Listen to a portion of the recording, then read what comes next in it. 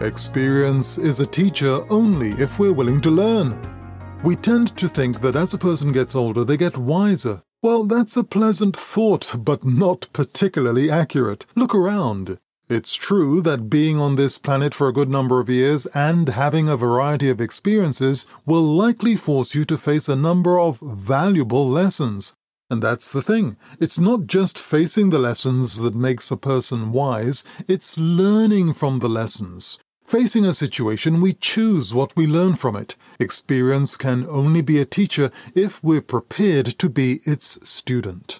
And you know how it is. Sometimes we're so set in our ways, we just don't feel we have the mental space to be a student of life anymore. But life is a willing teacher, tireless, always eager to move us to higher ground, sometimes with a gentle, loving push, and at other times dragging us kicking and screaming to the next level.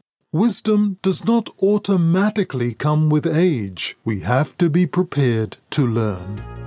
Thanks for listening. Hope you have an exciting day.